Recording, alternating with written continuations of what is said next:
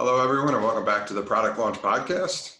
As always, I'm the host, Sean Boyce. Today, my guest is Jim Paolino from LodeStar. Hello, Jim. How are you? And thanks for being here. Thanks for having me. So, for our guest here, please let us know what LodeStar is and tell us a little bit about how it came to be. Sure. Thanks so much for having me, Sean. LodeStar is a company I started about 7 years ago. We're a provider of data to any mortgage lender, basically. So if we tell people how much they're going to pay when they buy a house, is the line I always like to use for it at cocktail parties of, when someone comes in, they buy a house, they need to know three important things, or want to know at least. What's your interest rate? How much are you going to pay every month? How much cash do I need to close? So we really work on that last piece of data, is how much money do you need to bring to close on this loan? Obviously your down payment, but there are a lot of other fees that people generally don't realize, usually about 3 to 5% of your purchase price you're going to have to pay in closing for things like insurance, taxes. Furthermore, the lender, whoever's giving you the loan, actually is held accountable to whatever number they give you, and they need to guarantee that data. So we aggregate that data for the industry, guarantee it and automate it for providers, people like Navy Federal Credit Union, top 10 home builders, as a way of helping those businesses save time and money. Got it. So streamlining the process, Yep. Improving the accuracy, more predictive, that kind of thing. Yep, absolutely. That's excellent. Yeah, I've been through the process of buying a home a few times, and it is amazing how much magic there appears to be with how things come together. So any transparency there or consistency, I think would be definitely important. Pennsylvania is not the easiest state as well, too. You'd think that some things they could just look up online, but then you're waiting 6 weeks for a tax search or something like that. And I've seen very, very smart friends of mine with master's degrees in finance have no clue when they're going through the process. So it's definitely an area that needs more visibility at the end of the day. That's excellent. Well, I'm glad that you guys are offering value to the market in that area. So tell me a little bit about how LodeStar came to be, because I believe it's a really cool story. I mean, we talked a little bit about it before. I'd love to share a little bit of that story with the audience. So probably about 10 years ago now, I was in college. I grew up in the space, so to speak. My family still runs a small title insurance company. Basically, they're the people who do your closings or refinance your mortgage. They handle escrow, so the exchange of funds. So they put the stamp on everything and get the money to where it has to go, make sure everything's recorded in the public record. So I'd always been involved in that company in some way, shape, or form. Honestly, at that time, it was more moving boxes of old files. Things were digitized. Yeah, so I'd get a U-Haul truck, and that would be my main job. But I was studying engineering at the time. They had a problem. They basically needed to tell their customers how much they were going to pay. There's a requirement coming down, like many businesses, probably that you see in SaaS especially. Regulation or fear is a very powerful motivator. So that was really what started of, hey, we have a problem. We need to figure out how to solve it in a couple of months. What can you do? So I'm by no means a good programmer, but I was able to put together basically a calculator that helps them aggregate all that information, deliver it to their clients. There was a January 1st, 2010 deadline. I think it was ready December 29th, maybe.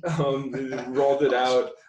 It was just their proprietary product. Yeah, exactly. I spent a lot of time over that break working on it. So it was a good part-time job, and launched helped them grow from being in 3 states to national. For a few years, it was a part-time job for myself, just maintaining that for just my one client. And then slowly over time, saw more opportunities of, hey, I did this for one client. I didn't like the job I was doing at the time. A few years later, this has been a nice side job for a while. So I figured, let me quit a 6-figure job, go into my own business in an apartment I can't really afford. What could go wrong? So that was pretty much what happened. You're going to talk about lessons learned, I'm sure, in a little bit. And from there, it just took so much time to ramp up and get the product and sell it to other people in the industry, making every mistake possible. Like I said, I wasn't necessarily the best developer, had no sales experience formally before this. So steep learning curve. That was about 7 years ago. Still kicking now. We've figured out a lot of that stuff, work with both banks, credit unions, mortgage companies, still title agents all throughout the country. just under 200 clients, probably about a little over 2 million transactions a year going through our system. So easier to look back now, but it's been a very long journey to get there. I'm sure. That's such a cool story. Yeah. There's a couple of things that I had mentioned in particular that I heard you say that I'm a big advocate for as well too, is having that kind of subject matter expertise, right? You mentioned a family business that you were involved with, fairly familiar with, got to understand some serious problems in the space, but highly specialized to that industry. And that really set you up well. I mean, despite the fact that you had a great background for it in engineering, right? Like natural problem solver, is that you truly understood the industry very well because you kind of had experience in it. I did and I didn't, I think. I think it makes sense. Probably I thought so at the time. You won't. You're only listening to that one company, and that was the problem. And it was a little myopic in that perspective. And obviously there's something to be said for an outsider coming in and not knowing the industry.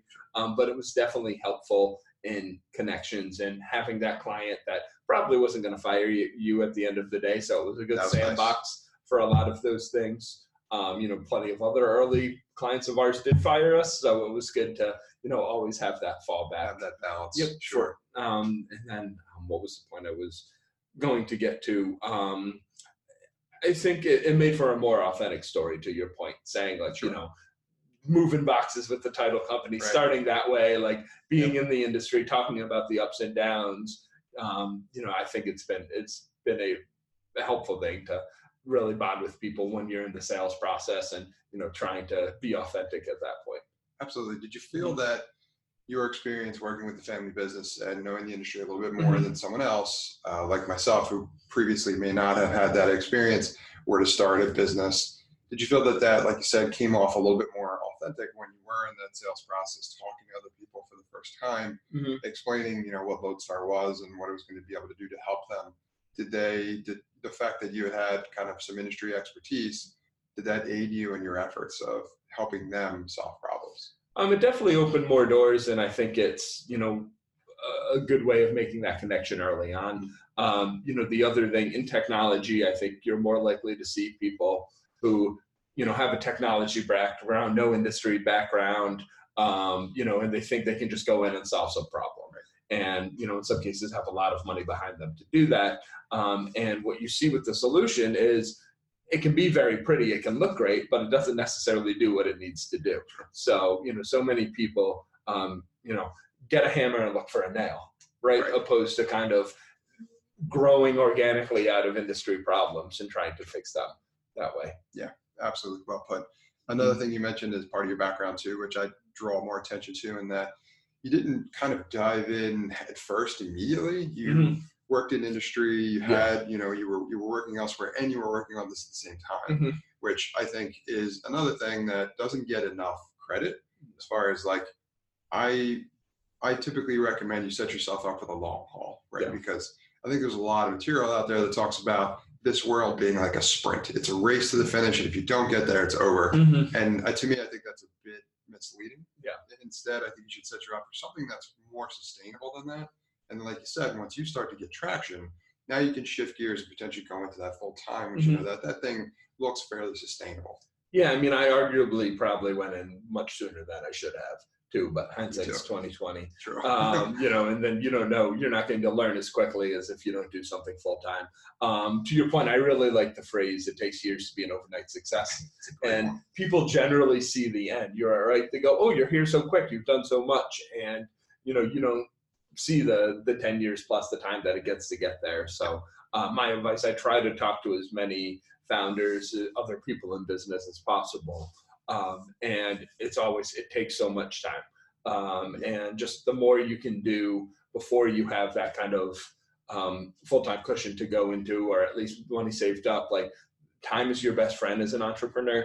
And I did not do nearly enough to make sure I really bought myself time. I honestly thought it was going to be quick and easy, and I was sadly mistaken. I often make the comment, if someone had told 26-year-old me before I made the switch of the things you were going to go through and how hard it was going to be, I don't know if at the time I would have opted in to that. So ignorance is bliss in a certain way. And I mean, in hindsight, I would have done it again in a heartbeat. Would have made some of the decisions that probably made things a little bit easier.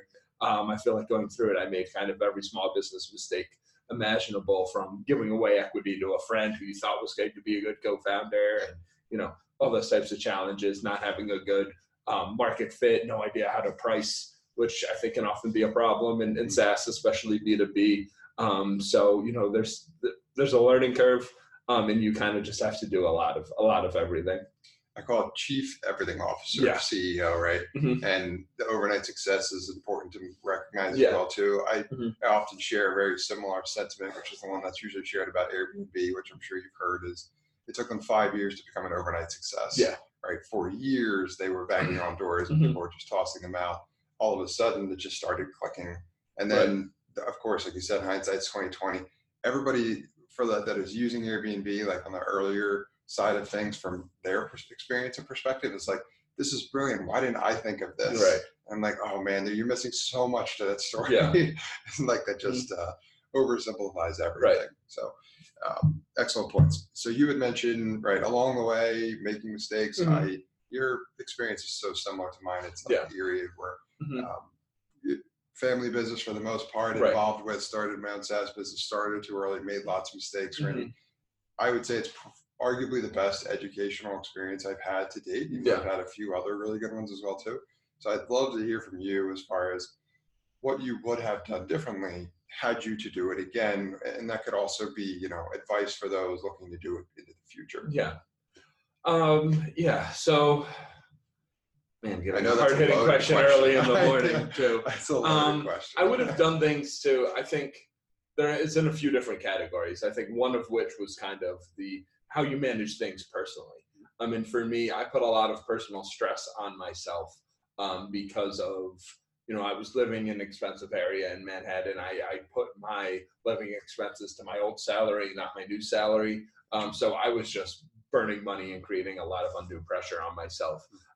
So, you know, however long you think something's going to take, double it, triple it.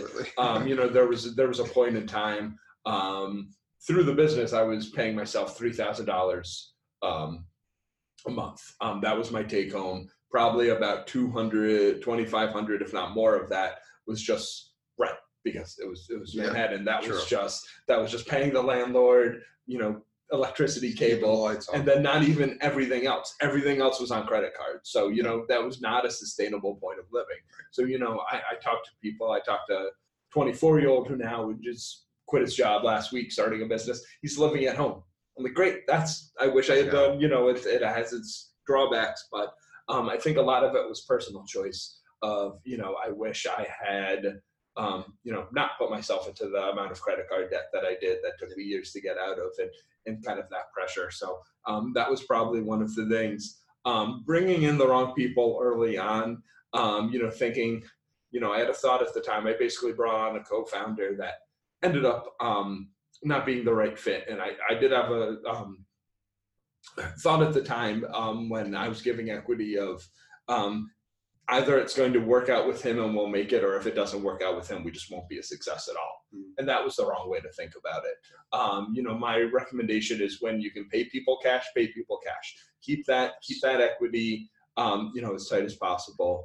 One of the things we did that I don't think was a mistake, and I'd love to kind of get your thoughts on more, is, you know, we've very much been a bootstrap business. We had a friends and family round, which I could rant about as well, has its own issues. But we did that, and that really just allowed me to bring on our now CTO, another friend. And really that's been the only funding that we've had.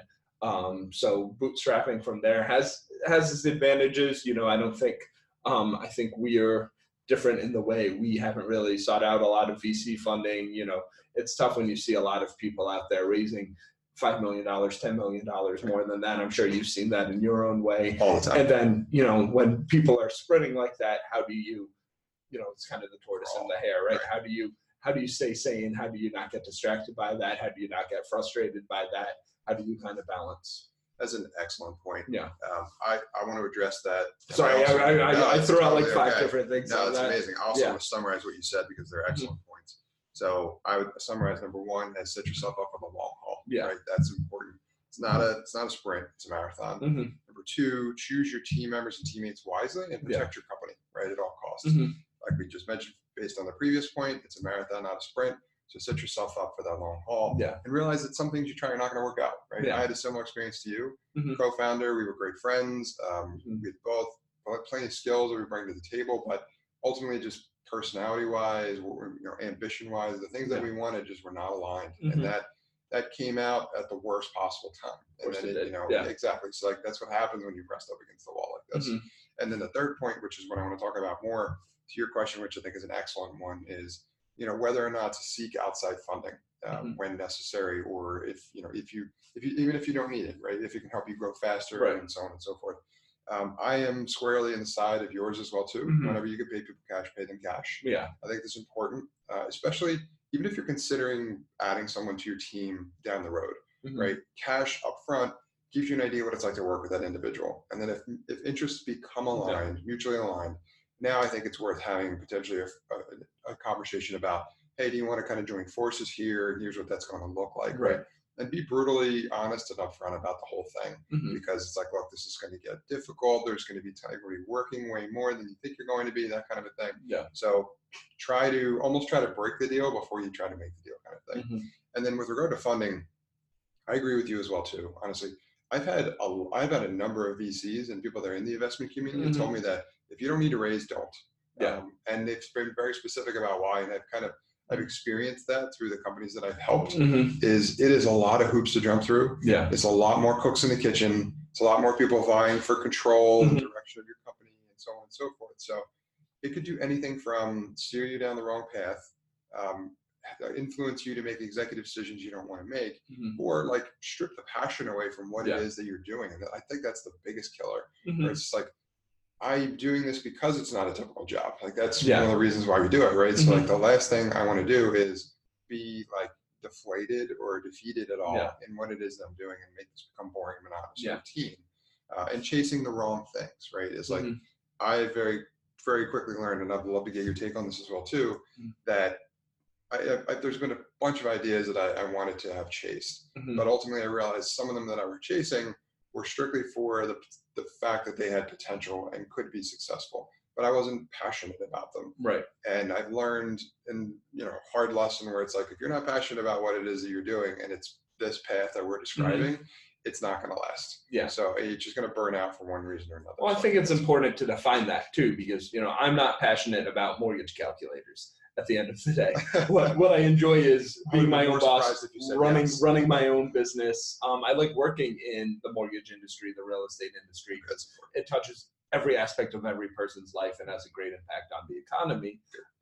But I think it's important to say, like, kind of put a fine point on that of what do you like about, because the SaaS industry, you're going to get into very strange, very narrow kind of implementations. And to your point, anytime I've talked to anyone who's been successful and as a company they're still running 10 years plus, you ask them what they do, who they work with, their niche is so narrow of what they do. I can tell you the exact type of client I want from the software they use, their volume, where in the country they may be, the types of states they work in. It's just from talking to so many people who aren't that. And I think it takes a while to get to that point. But going back to your point, this is going to be a question for you, kind of about, seeing people going through the VC funding in that stage. And, I've seen it enough where that becomes your full-time job, especially as a CEO. But then how do you see people who do that and you see the other end of how fast they can ramp up, how fast they can grow. And then, especially if they're a competitor of yours or peer or someone even younger than you, how does that not frustrate you? Yeah, that's a great question too. It can be very distracting. The first point you made, where it's basically a full-time job, I agree with that also. And so there's a local startup, or one of the startup stories that I'm familiar with, two female founders, and that I'm friends with. When I was meeting with one of the founders, I was asking her where her co-founder was, and she's like, "Oh, she's raising." And so the two of them weren't even working together at that point because of just how much time it takes. But to your point with like the distraction, how do you not become distracted by that? It's so enticing to think, and like it's easy to kind of glorify what this world looks like, as far as, wow, they have $5 million. Like, think about what I could do with that money, how much faster I could move, how much people I can hire, that kind of thing. It's one of those things where, like, if you play that card, you can't put it back in the deck. So I try to remind myself that, where it's like, there's a time and a place. Right. And I think definitely, venture capital has its place and certainly can help. What I would caution people against is glorifying that world and what it can be, because it is a lot murkier than I think people realize it is until you're actually deep inside. I was meeting with investors just yesterday for a client of mine, and I was waiting for basically 2 hours before they would even see me. So, and like it's an hour both ways, like it's back and forth. It's like, it's your day. It's relatively mild when it comes to what you might be dealing with, but it's just, there's so much more that you're not thinking about that you're going to be involved with. Well, then you look at their business model, say they're investing $5 to $10 million. They're going to do that with 20 something companies, hope that one or two are successful. Right, exactly. Right, and drive it. And ultimately, I wonder how much when they're pumping money into businesses like that, the goal may not even be profitability. The goal may be to, let's just get the valuation to a point where we can sell this company and make more money. So it's really, it's kind of counterintuitive to what you think of a business that's actually, going off its own profits and things like that. And I mean, we've been profitable since 2013, 2014. I forget the point where we had, maybe 2015. Sorry. Oh, good. It's been a while, but at the point, and then we've bought out investors from the friends and family round. So, having your own money to make those choices and do those things is very, very good and helpful, but it limits your options because you can only focus on so much. I think one thing too, when people start a company, especially in the SaaS industry, there's a lot of other ways to get capital that aren't VC, especially in SaaS, when generally if you have a recurring revenue model, like the majority of SaaS companies do, you're very bankable in certain ways. So that's been, at least for me, an avenue to look of, okay, do I have a line of credit with my bank? What are my credit cards? Those are things you hope you don't have to use, but when you need them, you can't get them. So, being able to look at those kind of different options and things like that. Yeah, it's a really good point. When you need it, there are other options that isn't the traditional route, so to speak. Probably my best piece of advice for someone who is considering raising is, don't do it to get off the ground, do it to grow faster. Yeah. Like you're already growing, you're already doing well. Like for someone like yourself running your business, you're already profitable, you're growing, all of that is great. So you have a demonstrated equation that says, if you give me $1, I can turn it into 3, or I can turn it into 4. And that's what investors are really looking for, especially on the East Coast I've seen. Yeah. And I think that's important because you already have that equation kind of figured out, right? You know who your customer is, you know who they're not. And at that point, you could grow faster if you want to, but it's your choice. Yeah. I think the second component of that is control. I would always want someone to maintain executive control, controlling interest of their entity. Yeah. Because I don't want them to give the keys away, so to speak. So if you can maintain at least 51% of control, then you ultimately are the one making the decision as far as what to do and what not to do when it comes to day-to-day of the business. And if you have to your point, business that's a little further along, it's easier to do that opposed to just having a great idea and nothing else. I was at a networking event, and some version of this happens to me pretty much all the time, where someone came up to me, he was probably in his 50s or something like that, had I think just got an MBA, and was talking, and he goes, I have an idea. It's a little out there though. And you just kind of nod and you say, okay, because they're going to tell you in like 30 seconds anyway. It's like, imagine if there's a place you can exchange goods and services on the blockchain. And I'm just sitting there. Like, he's like, say you were looking to get your hair cut. Bam, it's there. We're looking to get your lawn mowed. Bam, it's there. And trying not to be like too pithy or too much of a jerk to this guy, I'm like, have you heard of Google? Yeah. And like also like all too often in this industry, people get technology that's new into the buzzword like AI or blockchain. And you go, oh, let's just apply it to everything, opposed to kind of looking at a problem and finding a way to fix it. So that's I guess a little different from our VC rant, but still, excellent point. And that happens. I'm sure you've had your own experiences with something like that. Absolutely. Yeah. I steer people whenever I can towards the problem and not the solution. Yeah. That's basically what you're referring to. And I agree. It comes up all the time. My pet peeves now are AI and ML and all the artificial intelligence, and it's thrown around everywhere. Well, if we just use artificial intelligence, and it takes me back to engineering school where the professors would say, part of our like design and engineering projects, they'd say, look, you can't say, insert magic here and then magic comes out this side of that box. That's not how any of this works. Like, you have to make sure that what you're talking about is really theoretically actually possible in the real world. So don't do any of that kind of stuff. Right. And that's what I think about when people say like, well, I know, what if we just did this? Yeah. And we'll just use AI for that. It's like, okay, well, despite the fact that AI doesn't really even exist yet. Yeah. You're really just talking about machine learning. Exactly. Anyway, you're just talking about software, basically. Yeah. Which made me think, I don't know if you're a South Park fan, but there's the underwear gnomes. Episode 2, collect underpants. Step 3, make profits. Step 2, maybe what's step 2? I don't know. It's awesome. Yeah. Good stuff. Well, Jim, I can't thank you enough for being here. It's been super helpful sharing the story with myself and the listeners and the content we spoke about. I have 2 other questions for you before I let you go. The first one is, what resources would you recommend for other people in and around the SaaS world, like myself and our listeners? Other founders, I think, at the end of the day. And I think one of the mistakes I made early on was not getting enough kind of mentorship, or even just peers or people in the industry going through a similar process. Honestly, there's so much of doing this that can be very isolating. You can't really talk about some things with your coworkers because they're involved. It's a little too sensitive. They're close to it. So having other people that you can talk to that have been through similar challenges, honestly, it's like group therapy. It's very helpful to be able to have those outlets, those people's brains to pick. Nothing's going to be 100% like what you're doing, but there are a lot of similar challenges. So that would really be what I would seek out on a larger level.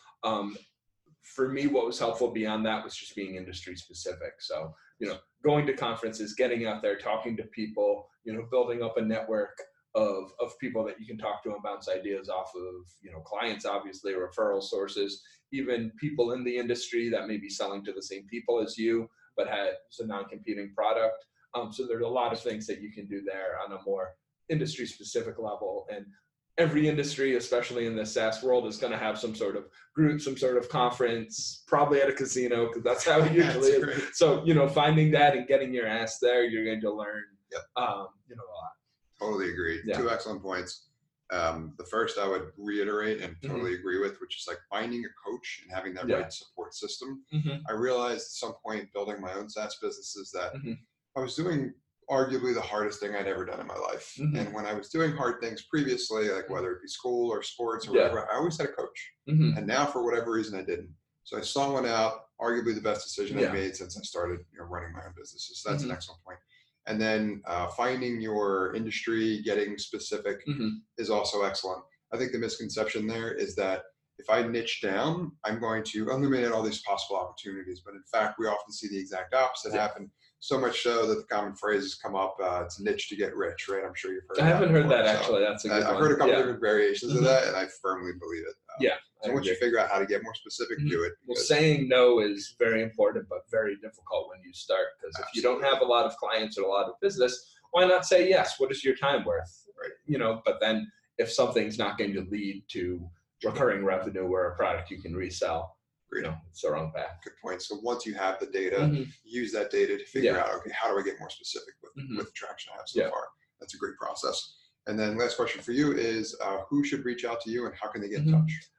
Anyone who, to my point before, running a business, wants to talk about it, wants to vent, or if you're in the real estate mortgage industries, would love to talk to you as well. You can go on our website, LodeStarSS.com, LodeStarSS.com. I have my blog there. You can send in a request to meet. Anything else, find me on LinkedIn at Jim Paolino. And looking forward to talking to you. Excellent. Great. Thanks for being here and sharing your advice, Jim. I really appreciate it. Thanks you. Yeah, appreciate it. Thanks for listening to this episode of the Product Launch Podcast powered by Next Step. If you or anyone you know is involved in scaling a B2B SaaS business, please have them reach out to me about becoming a potential guest on our show. They can email me at sean@nextstep.io. That's SEAN@nxtstep.io. This time, we'd like to take a moment to thank the sponsor of our show, Next Step Consulting. Would you like to know what the right next steps are for your B2B SaaS business? Are you trying to grow and scale, but you're stuck? We can help. To find out how Next Step can help your B2B SaaS business achieve its goals, please email me, Sean@nextstep.io. That's SEAN@nxtstep.io. Thanks, and keep disrupting.